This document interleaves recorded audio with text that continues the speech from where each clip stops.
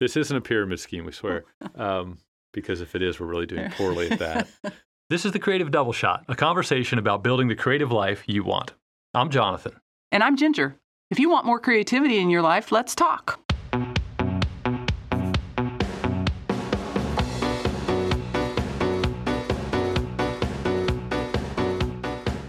Welcome to another episode of the Creative Double Shot.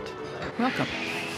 Last time we talked about narratives, and as we were preparing for this episode, we decided that something that might be helpful and useful to our myriad listeners.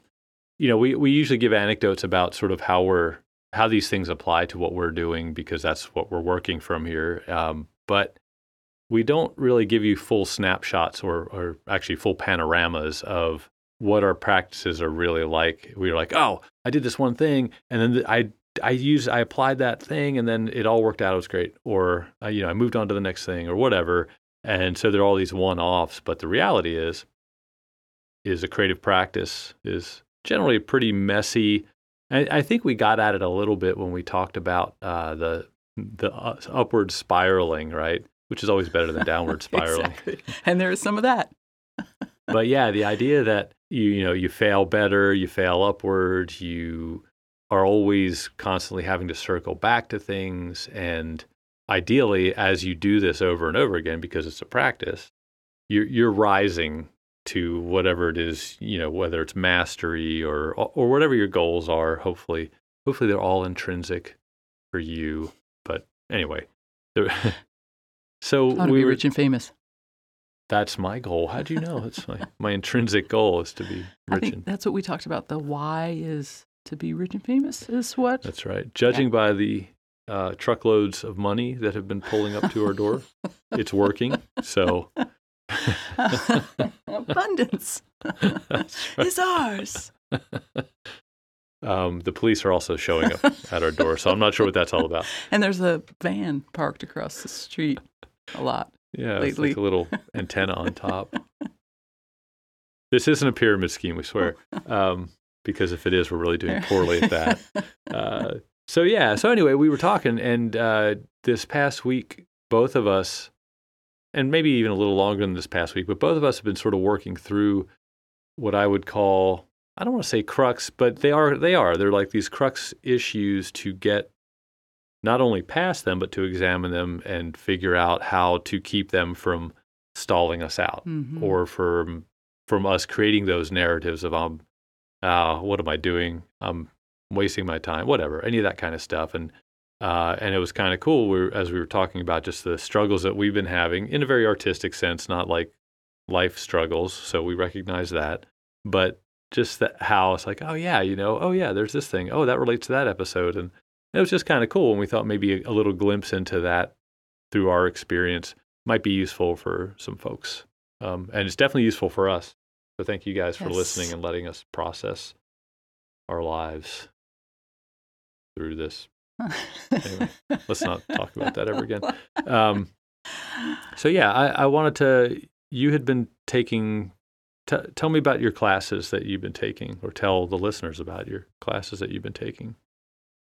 So long ago, before we started doing this conscious spending plan, I kind of on a whim, I paid for this workshop that was happening a couple of weeks ago, and it was the best whim purchase I could have made because I didn't do a lot of research about it. I just had heard of one of the artists, so I was interested. And it turned out to be this month-long process of meeting a couple of hours a day, 3 days a week on the weekends, and then you had assignments to do during the week. And it really opened something up for me that I didn't quite realize was closed. Oh, that's cool. So what was it? I am an overthinker. We've talked about this before. And I tend to get in, and this is where the narratives really tie in. You know, I get into these little, I get notions. I think that's the way my mom would have put it back in the day. Hi, Ann. Like, yeah, hi, Ann. It's that I'm supposed to be a certain way, or if I'm or a real artist would be this way. We talked about that in an episode. And so in this experience, I just allowed myself to be a beginner, and decided that it was for the learning and for the fun and not to prove anything to anybody or even myself. And some of the exercises were very challenging. And I found that if I had not had the accountability of posting, because we were supposed to post our work and then get comments, and if I hadn't had that accountability, I would have quit. Yeah. On multiple of the exercises. And so I got through it. I pulled my hair out at certain times and I doubted everything, but I pushed through that uncertainty because I've been getting more comfortable with uncertainty over the past couple of years, especially with COVID. And so anyway, I pushed through that and I got to the other side of something. And I think it was that sticking with something that was really uncomfortable and that was making my ego scream, like, what are you even, who do you even think you are? Normally, I would have, I would have shut down and avoided and gone back to the safe shore of what I was already doing. And I didn't. I swam for it.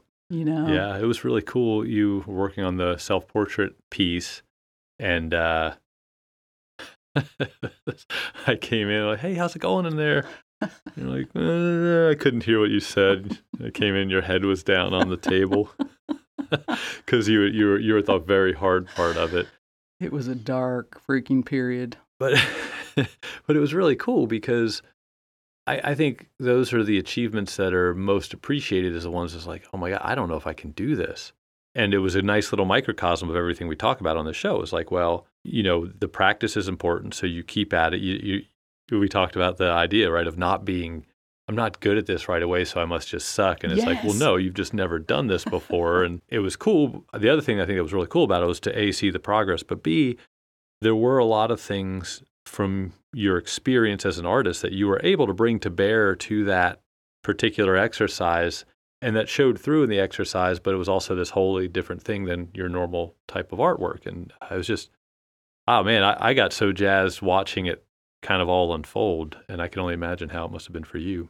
Yeah, and it was very helpful actually to have somebody just like reminding me, hey, try to have fun with it, just, I guess it just sort of taught me to, or I can't say it taught me because, here's a narrative. I'll go back now that I'm not in the workshop anymore.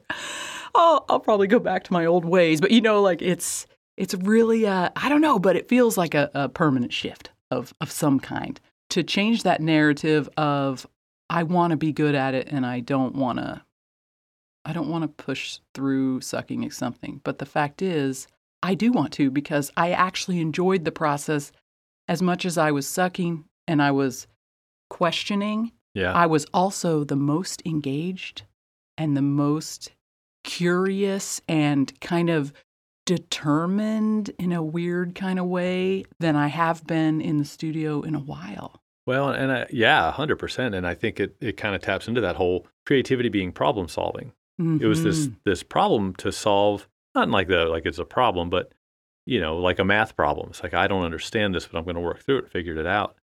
I think that it was cool, too, because it kind of, I think some of the after effect of that is that we had this conversation on the living room floor. I was supposed to go out and power wash the deck, and I didn't want to, so I was happy to avoid. And I was laying on the floor with the cat, and we just started talking about it, and just that idea of creating from a place of joy for yourself and not all these expectations, these narratives. So this ties back into the narratives. You had these narratives that you had in your head about what people expect of your art because of what you've created before.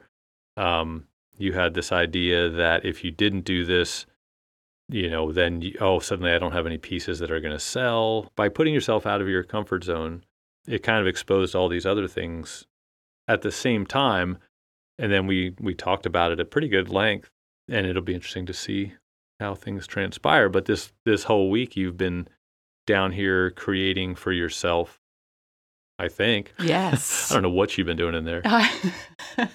But without worrying, like going, hey, check this out. Hey, check this out. Exactly. And in fact, you suggested that I work on something without sharing it, without showing anybody. And I think about how I immediately, when I make something, I immediately share it either on Instagram or with my art friends that we text a lot, or with you. And so this week I've been very conscious about, nope, this is for me, this new idea that I'm kind of messing around with. And it's been a little bit of a roller coaster, but it's, again, I've been super engaged and interested and excited. And I really think, a voice came to me, and I really believe this, it sounds like something my mom would say. So I believe my deceased mother reached out this week and said, "What's your hurry?" Yeah.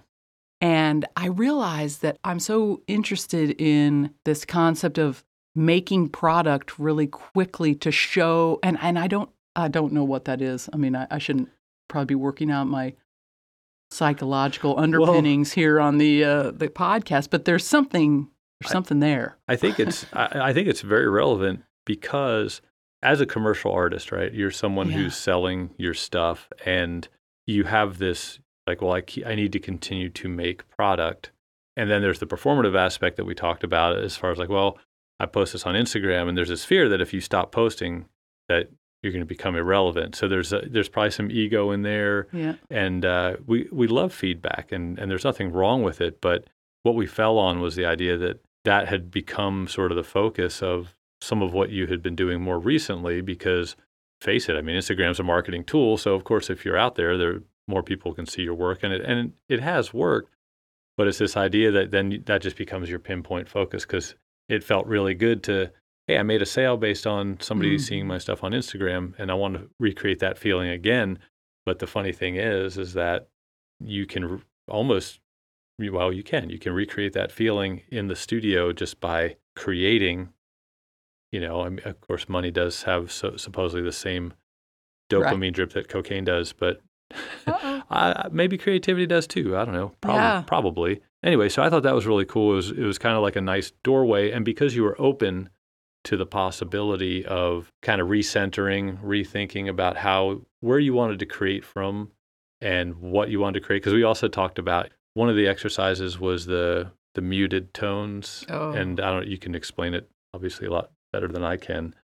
But you want to tell about a little bit about that, because then I want to talk about, again, another narrative of yours as far as the color narrative. Right. Yeah. So we were, one of the exercises was talking about value and bringing down everything to a very similar value structure, meaning darks and lights. And it's a different way than I work. And often over the years, I have wanted to I'm very drawn to off-white and even black and white, and just soft, neutral earth tone, but kind of whited out earth tone, I mean, just anyway, tans and beiges and stuff like that. I mean, I'm attracted to that. And yet, every time I would start to kind of go down that road with my art, I would honestly think, well, everybody expects me to do teal, because I do love the color teal, and everyone knows my work for that. But I would think, unconsciously, and consciously, I'm the color person. Yeah.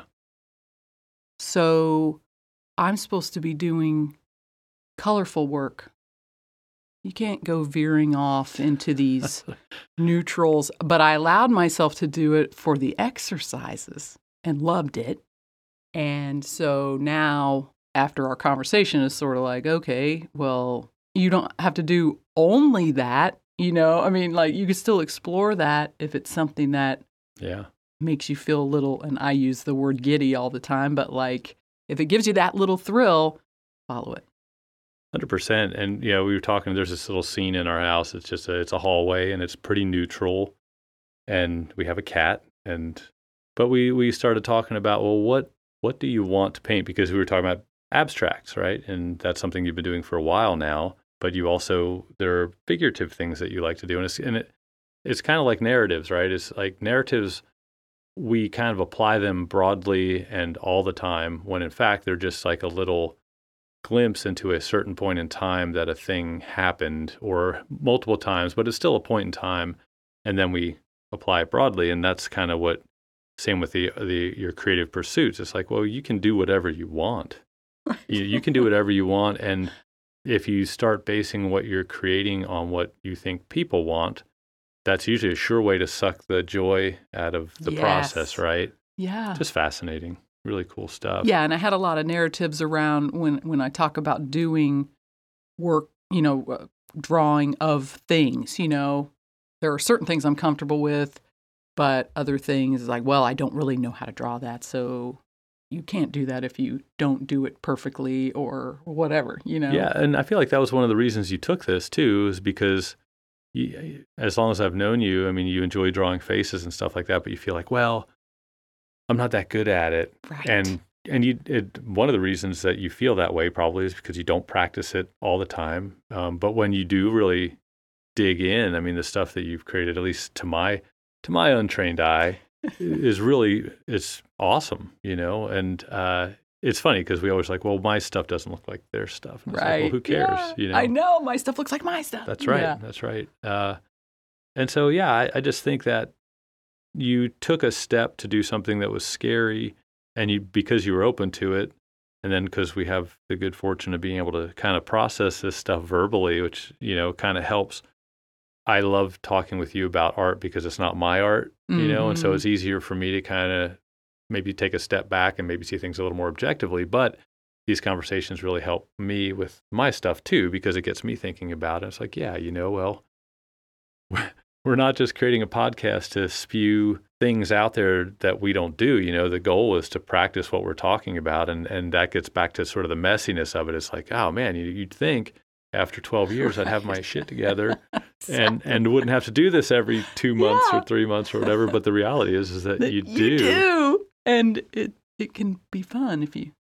Man, every time I do some kind of work like that and recenter, I feel so good compared to that sort of uncertainty of like, well, I don't know where to go with this. I don't know what to do. And my thing this week has been, so I shipped off most of my novel for a critique. I have a couple of colleagues, I guess. I never know what the right words, but fellow writers who have agreed to critique. We're all doing it for each other. And but anyway, it was my turn, and I was going to do it in April originally, and I wasn't anywhere close to there, but I got it really close. So I shipped off everything but the last 4 chapters or so, because the end, I've been putting off working on the end for 3 years. I wrote the original draft, and then I just kept fine-tuning the first and second parts, and just kind of like, well, I need to kind of get all this set up before I can know how this is going to work. And so here I am. Yeah. It's like, oh, crap, I got to figure this out. And I'm just down here in the office and trying to write through it and just continually putting it off. Like, well, I need to look this up. I need to research that because I don't understand how it works.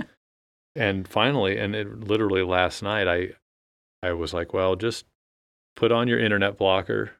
And so I did that, put on some music. In this case, I'm writing to a little Glitch Mob mix on Spotify. Ooh. That it just lends itself to the nature of this novel. It's carried me through a good bit. But anyway, had that going.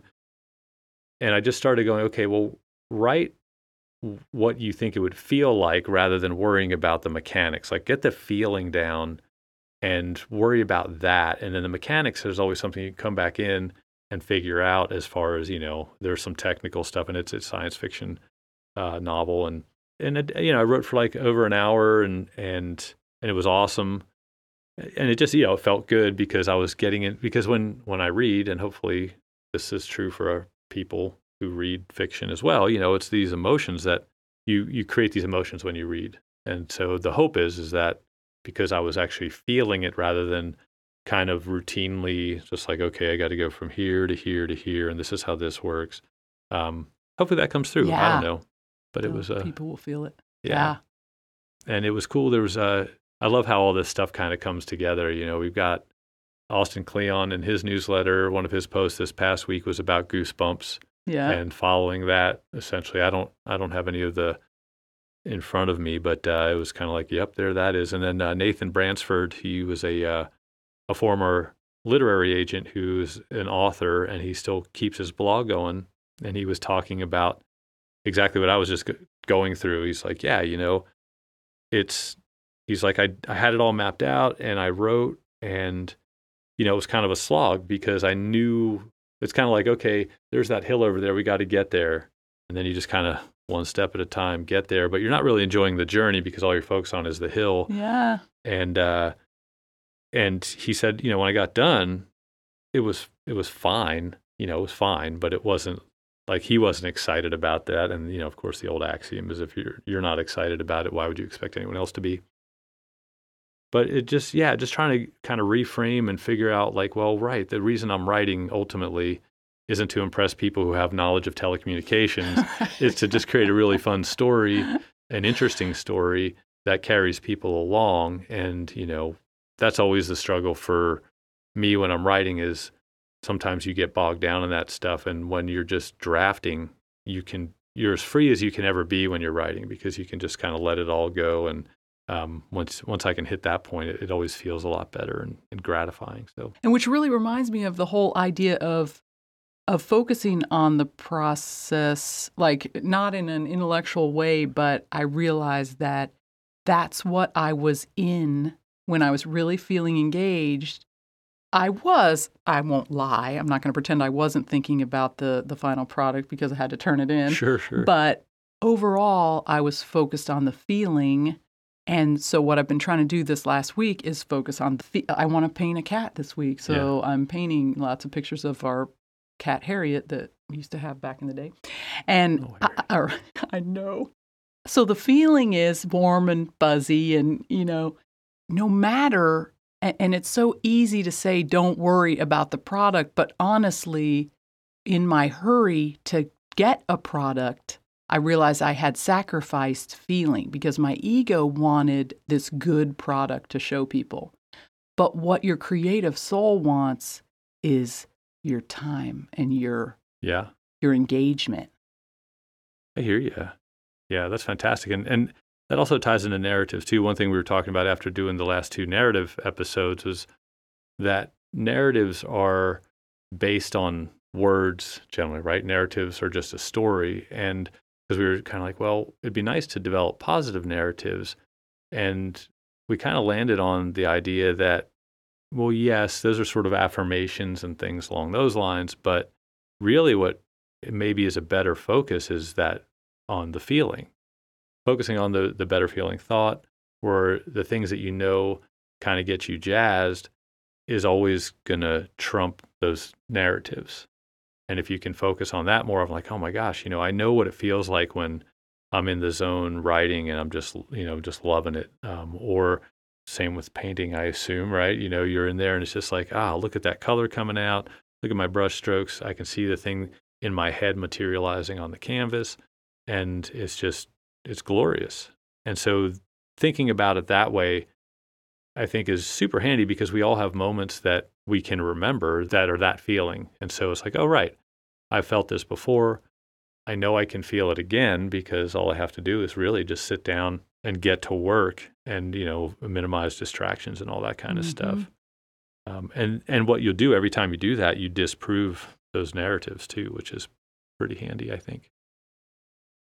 Yeah, and so there's your look inside. Day in the life. A day in the life, the messy. As the creative turns. The old and the creative. And the cool thing is, just like soap operas, your creative practice, like you can step back into it 2 years from now or 2 years before now, and if you've been doing it, it'll seem the same, but maybe, things will be a little different. Instead of Burke being pregnant with Tad's baby, then, maybe Monica will be killing Geraldine. Trying to dredge up all the soap opera names I can think of. No, when the guy posed as a plastic, he made somebody perform plastic surgery and he wrote killer on his forehead. That's genius. Man, You can probably learn a lot from soap operas, my gosh, right? Yeah. But it's cool. I don't know. I think just this idea of, it's messy, just like the actual creative process is messy, right? You don't go like, oh, I'm going to create this song and now I've done it and it's done. It's like you have to go back, you have to futz, you have to move things around, you have to try different chords. Your creative practice is messy like that too. It's like scrambling a bunch of stuff together, and eventually you kind of move away the stuff that isn't working and you focus on the stuff that does, and you continue forward. And you have to do it again and again. I think too, like baking is a good metaphor, especially, or maybe cooking is a better metaphor. Like if you're cooking an entree and you don't follow recipes, like sometimes It's like, oh, this tastes a little different than last time. What did I do differently? I don't know. I put the salt in, I put this, and then you're like, oh, maybe I put too much, just trying to figure it out as you go, because you're always trying to recapture the time you made it awesome. Yeah. It's like, it just doesn't taste the same. And then maybe it just turns out you've been cooking the same damn thing every night for a year. Don't even talk about dinner. We're going to start another podcast. It's called What's for Dinner, where we invite chefs to cook for us every night and tell you about it. It's a great idea. So and as we all know, that's part of the messy creative practice too, is trying to figure out how to do it all around all the things we need to do to keep breathing. So yeah. Anyway, thanks for listening. Hope there's something of value in here for you, and hopefully not too much navel gazing. Yeah. Happy creating. Get in there and go for the feels. Yeah, absolutely. And we'll see you next time on the Creative Double Shot. See ya.